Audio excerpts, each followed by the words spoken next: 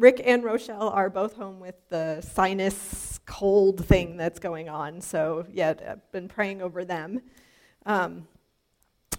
So, over the Christmas, well, let me pray. Let me pray first, and then we'll jump in.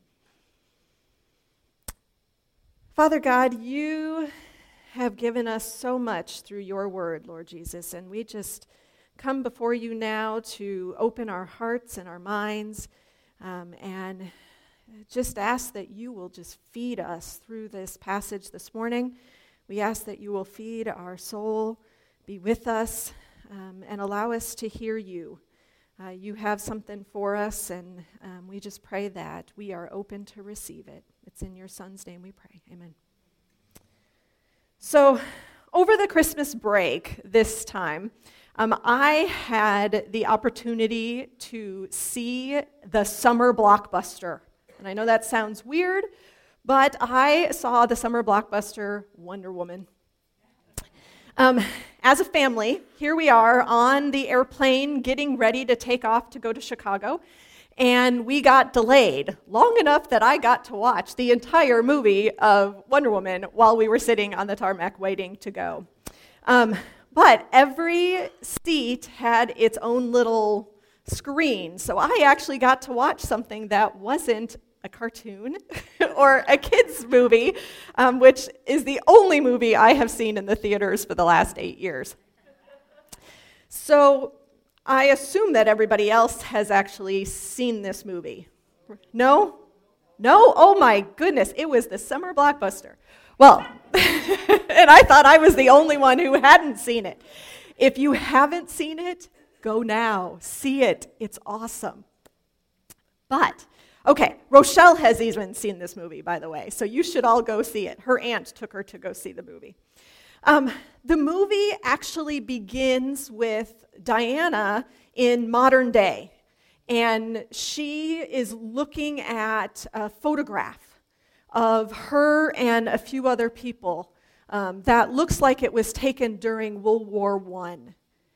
And so then the movie itself is told through this flashback of essentially the story behind the picture, where that came from.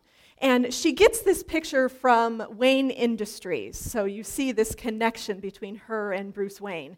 And he says in a note, "I want to hear your story someday."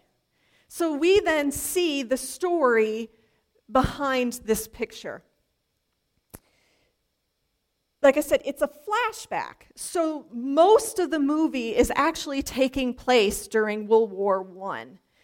Diana has learned that Ares, who's the son of Zeus, who became very jealous of Zeus's love for humanity, Ares is determined to bring about conflict and war with humanity. And Diana then goes on this pursuit of trying to find Ares to destroy him, to protect humanity. There's a scene that's, I would say, part of the pivotal part of the movie. And it actually almost brought me to tears. It was that much of a pivotal part of the movie. And it's about in the middle, so I'm not going to spoil the end scene. But I'll describe it in a second. But up until this point, Diana has been kind of a fish out of water. She, as a kid, is being raised on this Amazon protected island where she wants to learn how to fight. She wants to be a warrior. But her mother holds her back and says, "No, I don't want you to do that." And her aunt instead says, "I'm going to teach you how to be a warrior." So behind her mother's back, Diana learns to fight. And one day, this officer ends up having a plane crash that is right there at the island. And that's Steve Trevor.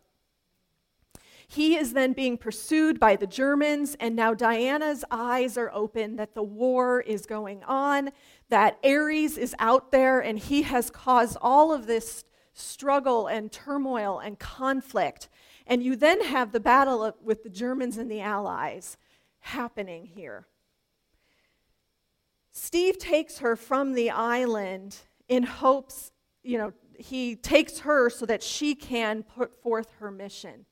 And like I said, she's been kind of a fish out of water. There's a funny scene that is her trying to find 1915-ish era clothing, because she's wearing the Amazon, Wonder Woman clothing up until that point. So there's this really funny scene where she's trying to kick and she's trying to maneuver and figure out what's going on with the clothing of the era. And then we get to that pivotal point of the movie. Steve and Diana actually make it to the front, to the battlefield. And they're up there in the trench with the Allies. As she's absorbing in the bombs going off in the background and the men, the soldiers running around, she hears this woman in the trench with her baby crying out that the Germans have taken over her town. And the Germans have been starving the people in their town. Now, Diana knows that this is Ares. This is the conflict, and so she believes that he's out there doing this. Steve and Diana get into this argument about what to do. And he starts to then describe the impossible. He says that they are in the trench right in front of what's considered no man's land. This is the spot of land between the German troops and the Allies. Machine guns are aimed at every place, and the battalion that's been there, they've been fighting for nearly a year and have literally made no progress forward. However, Diana is still determined. She's determined to help the people. And this is the moment that starts to tear me up, because she says, I'm going to do this. I don't care. I'm here. Somebody has to do something. And you see her start to pull herself then out of the trench. And she's back in her Amazon clothing, and you see her wristbands, and she's got her shield.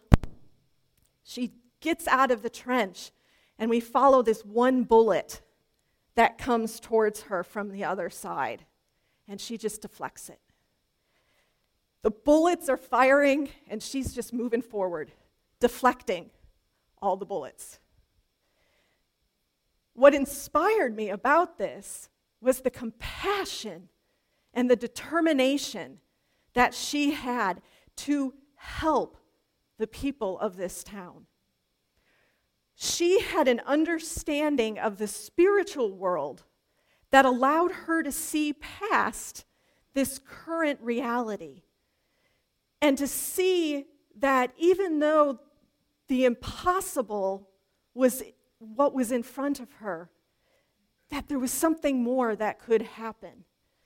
And her actions, in the end, actually liberate this town. So, what does she have to do with our sermon today? To me, it's about being radical, taking actions forward, driven by an understanding of the spiritual world despite current, seemingly impossible circumstances. As Frank mentioned last week, Rick spoke very much about Mary and Martha and Jesus' message being radical. He told Martha in the midst of her anger towards her sister for not helping when Jesus, the distinguished guest, and his disciples came to the house, that Mary was choosing the right action by sitting at his feet. Jesus' response to Martha challenged the social and gender norms of the day. As Rick said, when social convention takes you one way and God takes you another, you go with God. Our passage that we're going to look at this morning is also about being radical with God and radical for God and radical in God. So let's turn to Acts 4. And while you're turning there, let me just say, Rick and I have been tag teaming, obviously, over the last few months since Pastor Ernie's been on the sabbatical. And we often work on our sermons at the same time, but we don't talk about what we are doing. Often until either like the night before or even the morning of, we are doing this sermon. So when I found out that Rick was talking about being radical with God, and how Jesus had a radical message, I thought, oh, great. That's exactly what my message was going to be. And oftentimes, I take longer than Rick does to write a sermon. So I had been working on this, and then he had been working on it. And so we were working on it concurrently, but separately. And at one point, I actually thought, Rick did that. I should just scrap it and come up with something else. And then I really thought about it and said, you know what? If God put this on my heart, I need to talk about it, even though Rick talked about it. Because there's something about this that I feel like I need to hear, but we need to hear. So instead of scrapping it, I thought, you get a sermon series on being radical for God. Okay, so we're going to look at Acts 4. And the superheroes, to bring it back to that theme, superheroes of our faith. We have Peter and John. At this point, Acts 4, let me just read. The priests and the captain of the temple guard and the Sadducees came up to Peter and John while they were speaking to the people. They were greatly disturbed because the apostles were teaching the people and proclaiming in Jesus the resurrection of the dead. They seized Peter and John, and because it was evening, they put them in jail until the next day.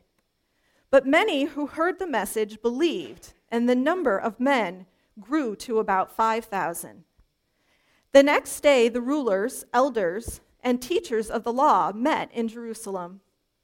Annas, the high priest, was there, and so were Caiaphas, John, Alexander, and the other men of the high priest's family. They had Peter and John brought before them and began to question them. By what power or what name did you do this?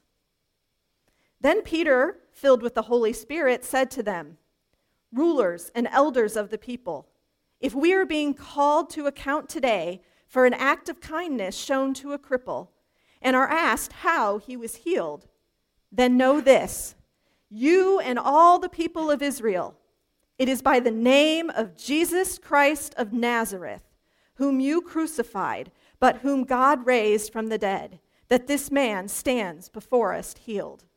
He is the stone you builders rejected, which has become the capstone.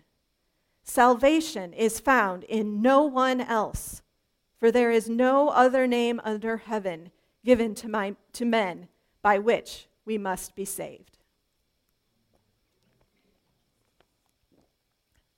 So where we are in Acts here is that Peter and John have just been seized and thrown in jail.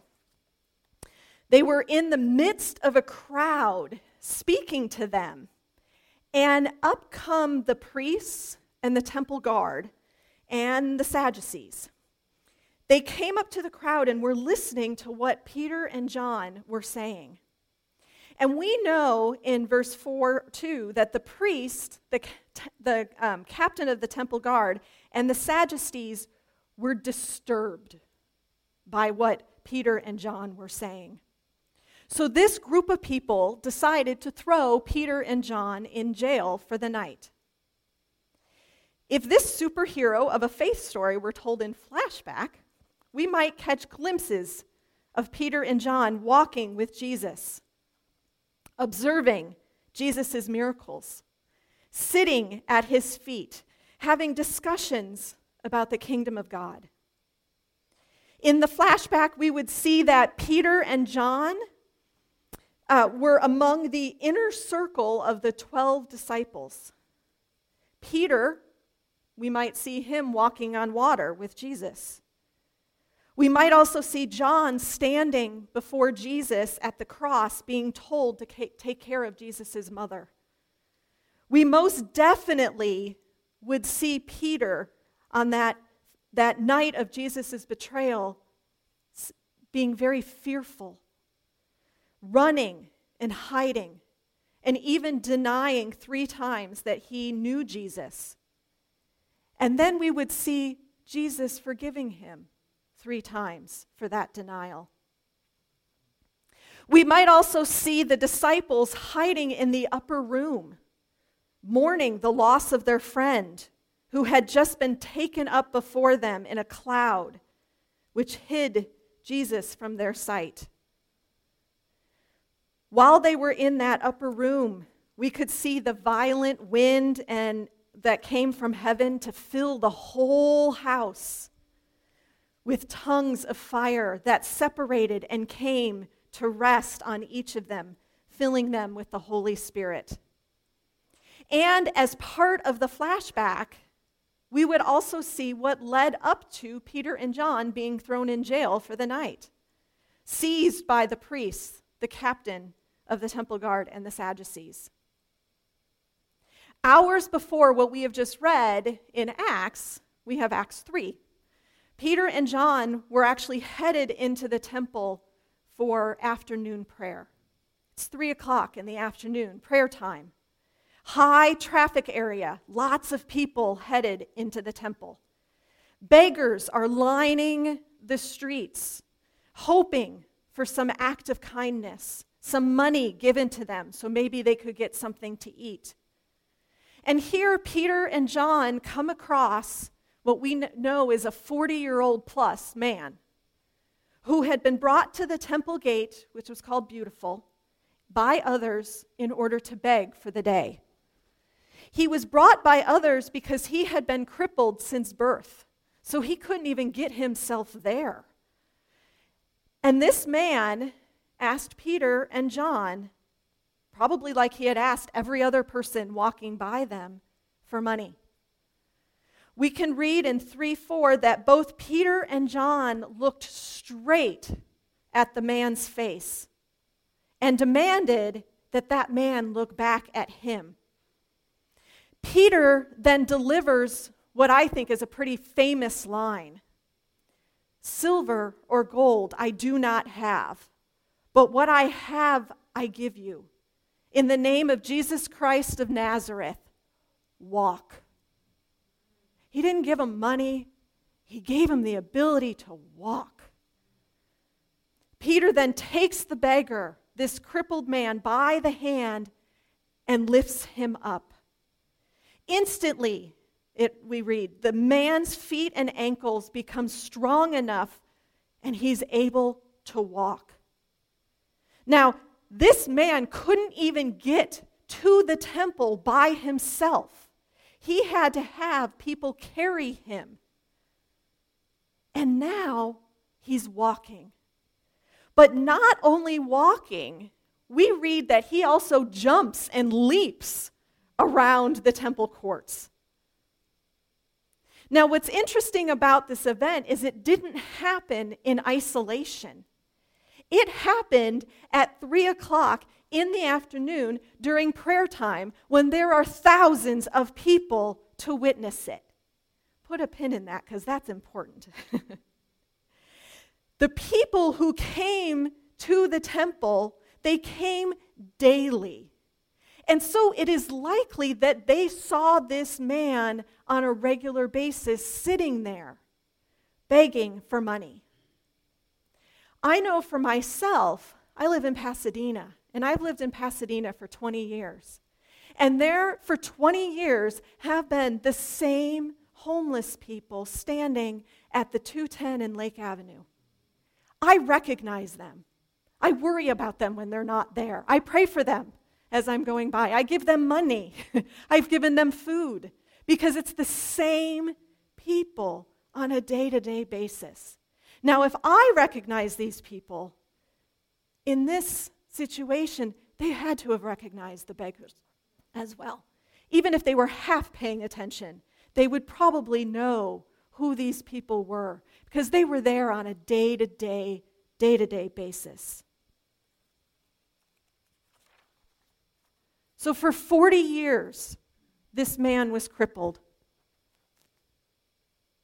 So when he was told by Peter, stand up, walk in the name of Jesus, this is huge.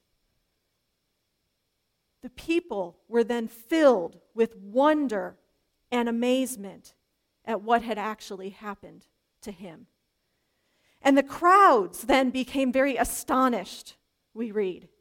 They asked, how could you do this? You know, they saw this man. He couldn't even get to the temple. How could you do this? And Peter has the most wonderful response in Acts 3:12. Why does this surprise you? Why do you stare at us as if by our own power or godliness we made this man walk? No. In fact, it was through the power of Jesus. Peter and John then tell them about who Jesus is.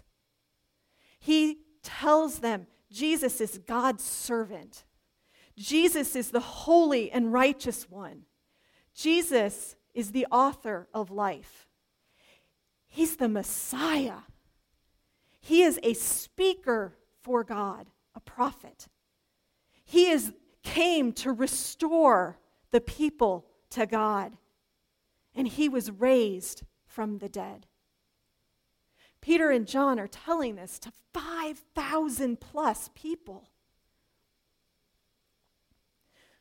So at this point then, we return to the beginning of Acts 4, where Peter and John are telling all of the people about Jesus, the exciting things that Jesus has done, who he is.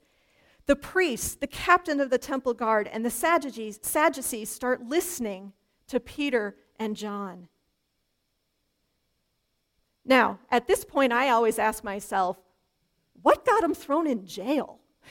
What was it that they said that actually led the priests, the Sadducees, and the temple guard to say, oh no, we're not having that, and throw them in jail? They heard something in what Peter and John was saying that led them to say they're breaking the law and they need to be arrested. And what they heard was that Peter and John were teaching false doctrine. They were convinced that the resurrection of Jesus was false. And therefore, Peter and John were spreading false doctrine. The Sadducees, historically, have been known for not believing in resurrection of any kind.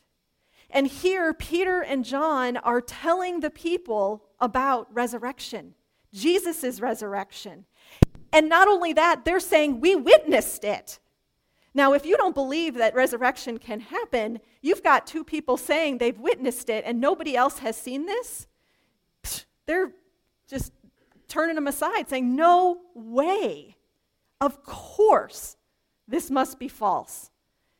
So then they were disturbed by the false teaching and threw them in jail so that they could be brought for a hearing the next day. This hearing would then be conducted by the Sanhedrin. So, who's the Sanhedrin? For context, this is Roman-controlled Judea.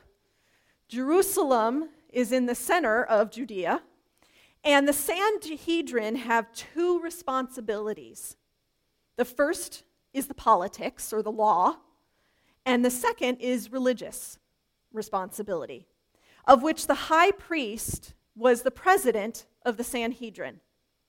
The Sanhedrin were the local authority who tried cases locally, but reported cases to the central authority, or back to Rome. Rome at this time also reserved the right to interfere if necessary, and Rome also needed to try capital cases. This is why Jesus was brought before Pilate in order to be crucified. The Sanhedrin tended to oversee the civil and religious matters, but they were the upholders of the law in Jerusalem. The captain of the temple guard who arrested Peter and John, he's the next in rank to the high priest. The Sadducees, again, who contributed to arresting them, they were this Jewish sect whose members were from the priestly line, and they have control of the temple. This next day, in front of the Sanhedrin, we have some new participants. They were brought before the rulers, the elders, and the teachers of the law. We have a few specific names listed who were part of this Sanhedrin. Annas, the high priest, was actually an ex-high priest. He had been high priest from 6 to 15 AD. And he had incredible influence on the Sanhedrin and on the Jewish members of the community. The influence also went to his son-in-law, Caiaphas, who was the current high priest. He was high priest from AD 18 to AD 36. And you might actually recognize this name because he oversaw the crucifixion of Jesus. We can read in Matthew 26:3 that the chief priest and the elders of the people assembled in the palace of the high priest, whose name was Caiaphas, and they plotted to arrest in some sly way and kill Jesus. So we know that name, and he's still there. Then we have John or Jonathan, and that's thought to be the son of Ananias, who was appointed high priest in 36 AD after Caiaphas. So we've got these amazingly high people in the temple. We've got these high priests with a lot of power and a lot of authority who are overseeing Peter and John in this trial. Now here's where I then start to think about the radical part of what Peter and John are doing. And the first part of the radicalness of what they're doing in Christ is that they have courage. I've read in some of the texts that I was researching on that they also talk about it being boldness. Peter and John are brought before these chief law enforcers, the rulers, the priests, the same people Peter actually hid from on the night that Jesus was betrayed and originally arrested. Peter and John were said to be unschooled, which means that they were not rabbis. They were not teachers of the law. They were fishermen.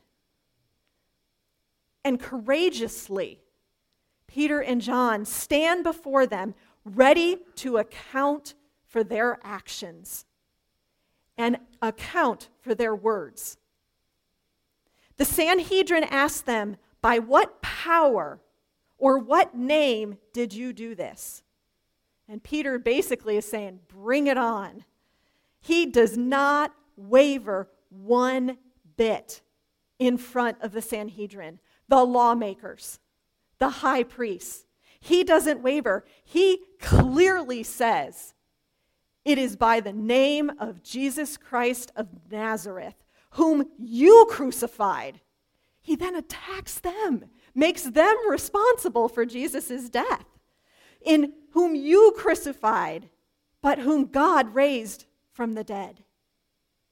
Talk about boldness. This is the guy who hid, who ran, who said, "I don't know Jesus." And here he's standing in front of this authority that he was so fearful of, saying, "Nope, it was Jesus.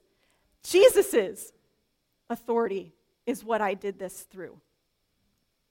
Wow. Not only that, is he quotes Psalm 1:18-22. What's interesting is if you look at 1:18-22, Peter quotes it, but he changes it ever so slightly. Acts 4:11 reads, Jesus is the stone you builders rejected, which has become the cornerstone. Now, if you read Psalm 1:18-22, it reads, the stone the builders rejected has become the capstone. Now, I don't know the difference between a capstone and a cornerstone, but I do know that Peter accuses them, the council of the high priest, the leaders of the church, and the rulers of rejecting Jesus. That's bold. That's courageous, and that's radical. The second radical part that I think happens here is that they show compassion. There's something that I found interesting when I was reading through this. Peter and John were actually being detained by the charges of teaching false doctrine. We read that Peter, filled with the Holy Spirit, responds to this. And what he says is, if we are being called to account today for an act of kindness shown to a man who was lame, and are being asked how he was healed, then it was by the name of Jesus. He didn't actually respond to the false teaching. He responded by referring to the act of kindness, this compassion for a crippled man. Now, this act of kindness, again, did not happen in isolation. It happened in the high-traffic temple gate where thousands of people walked into the temple and saw this happen and believed in what Peter and John were saying. And we can read that it says the number of men who believed grew to 5,000. That's a lot of people who believed in what had just happened. The fact that the thousands of people saw this happen said that it was not a he said kind of situation. This act of kindness is what they go to talk about the charges brought up against them. And it also kind of makes me question their bringing up in front of the Sanhedrin, is kindness and compassion unlawful? 4:14 says, since they could see the man who had been healed standing there with them. So the crippled man came to the court the next day.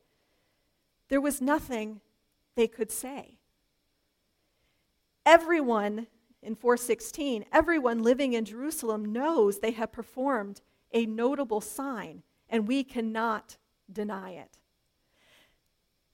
The Sanhedrin had nothing to stand on in that case because so many people had witnessed this. And the Holy Spirit told Peter, don't talk about the teaching, the doctrine. Talk about the kindness and compassion of what you just did. You can't deny that this man is now walking. So compassion is that second radical point.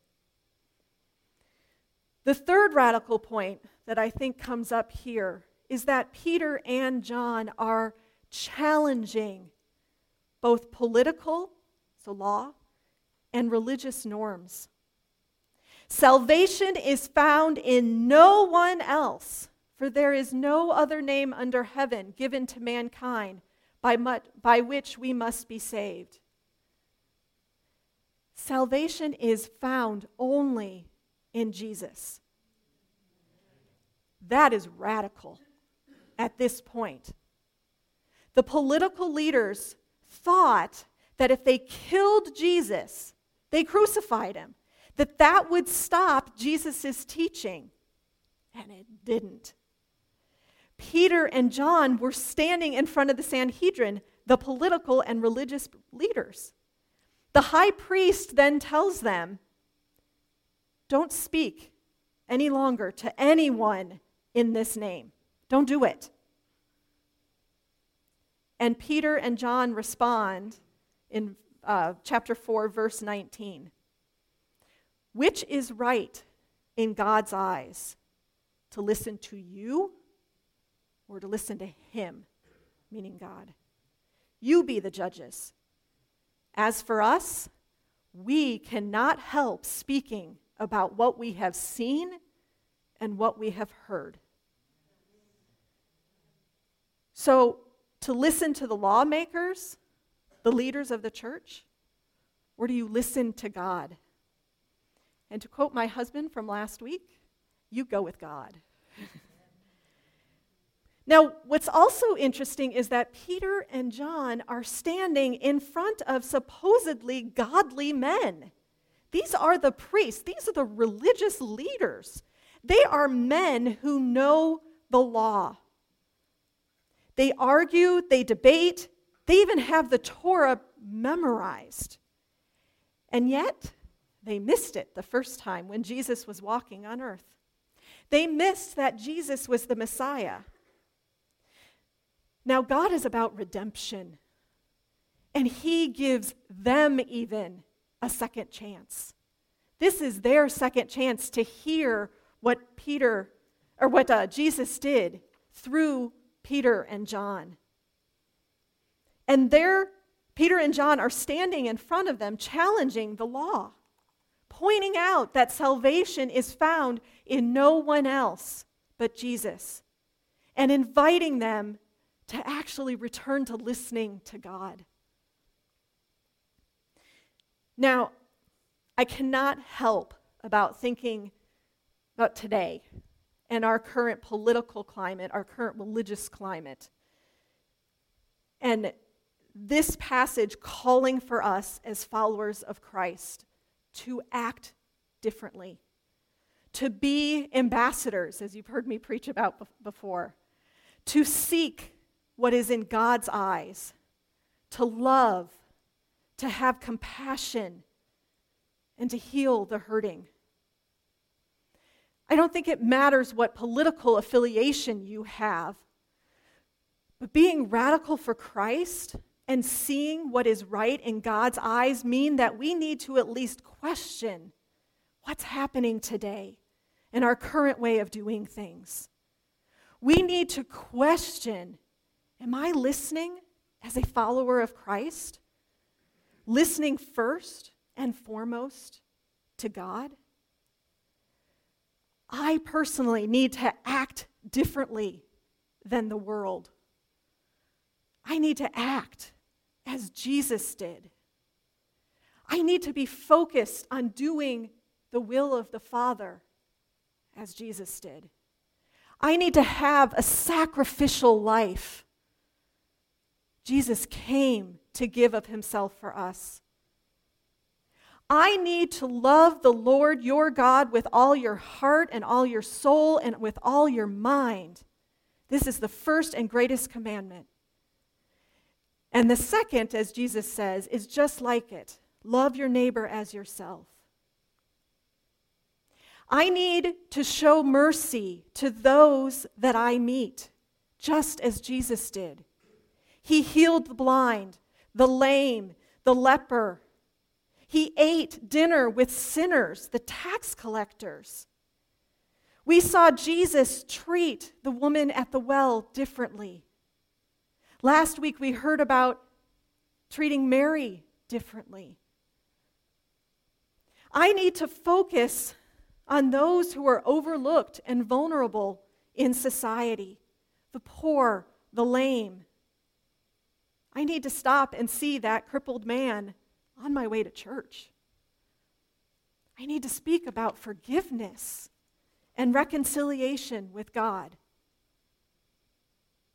To me, those things are a radical message, challenging our political and even our religious norms. It's not enough for us to sit back and be silent. I cannot help speaking about what I have seen and heard.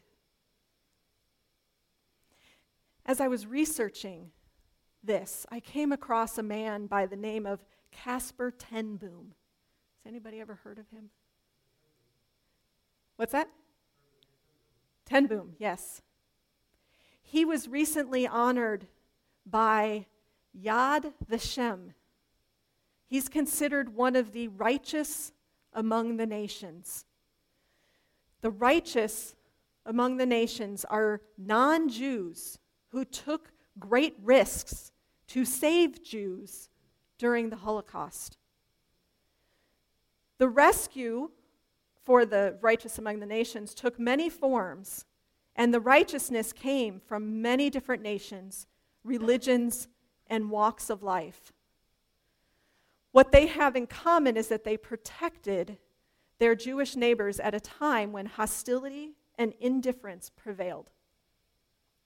Casper ten Boom was an 84-year-old Dutch Christian who was arrested for harboring Jews in his home during World War II.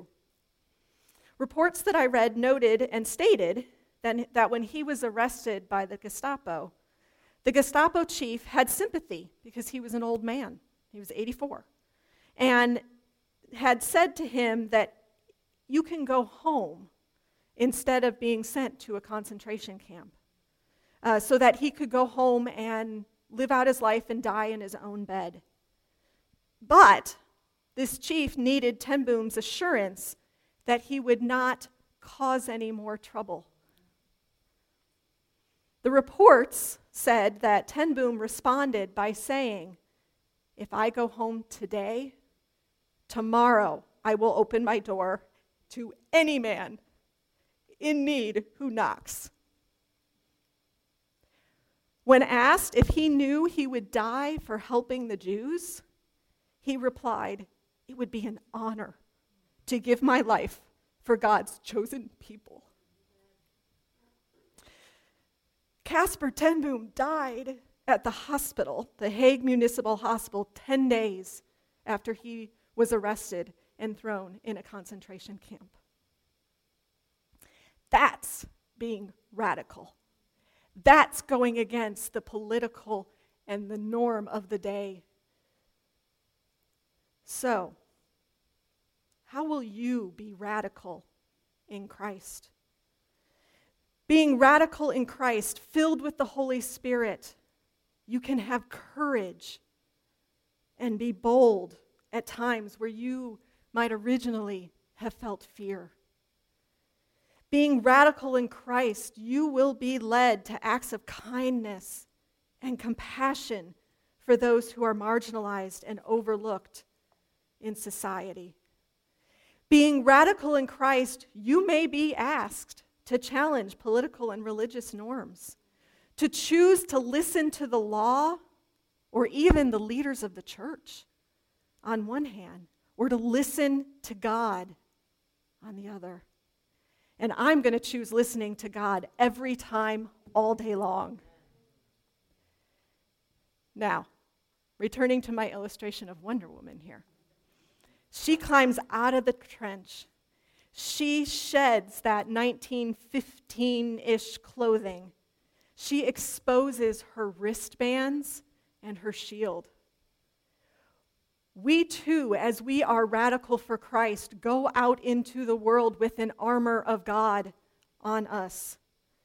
We have a belt of truth buckled around our waist. We have a breastplate of righteousness. We even have a shield of faith.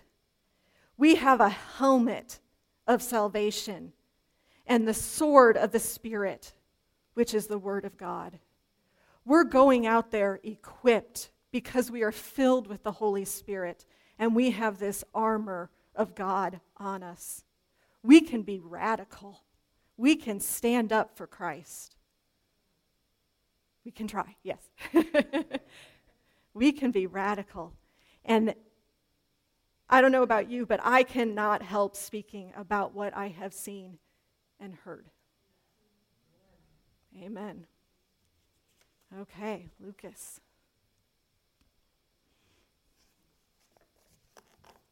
Let me pray for us as he comes forward.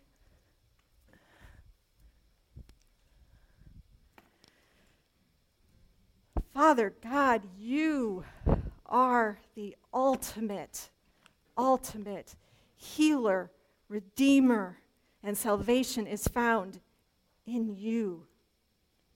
Lord Jesus, help us not to be silent, but to speak what we have heard, to talk to others about you, to talk about your love, to talk about who you are, and to act differently because of that.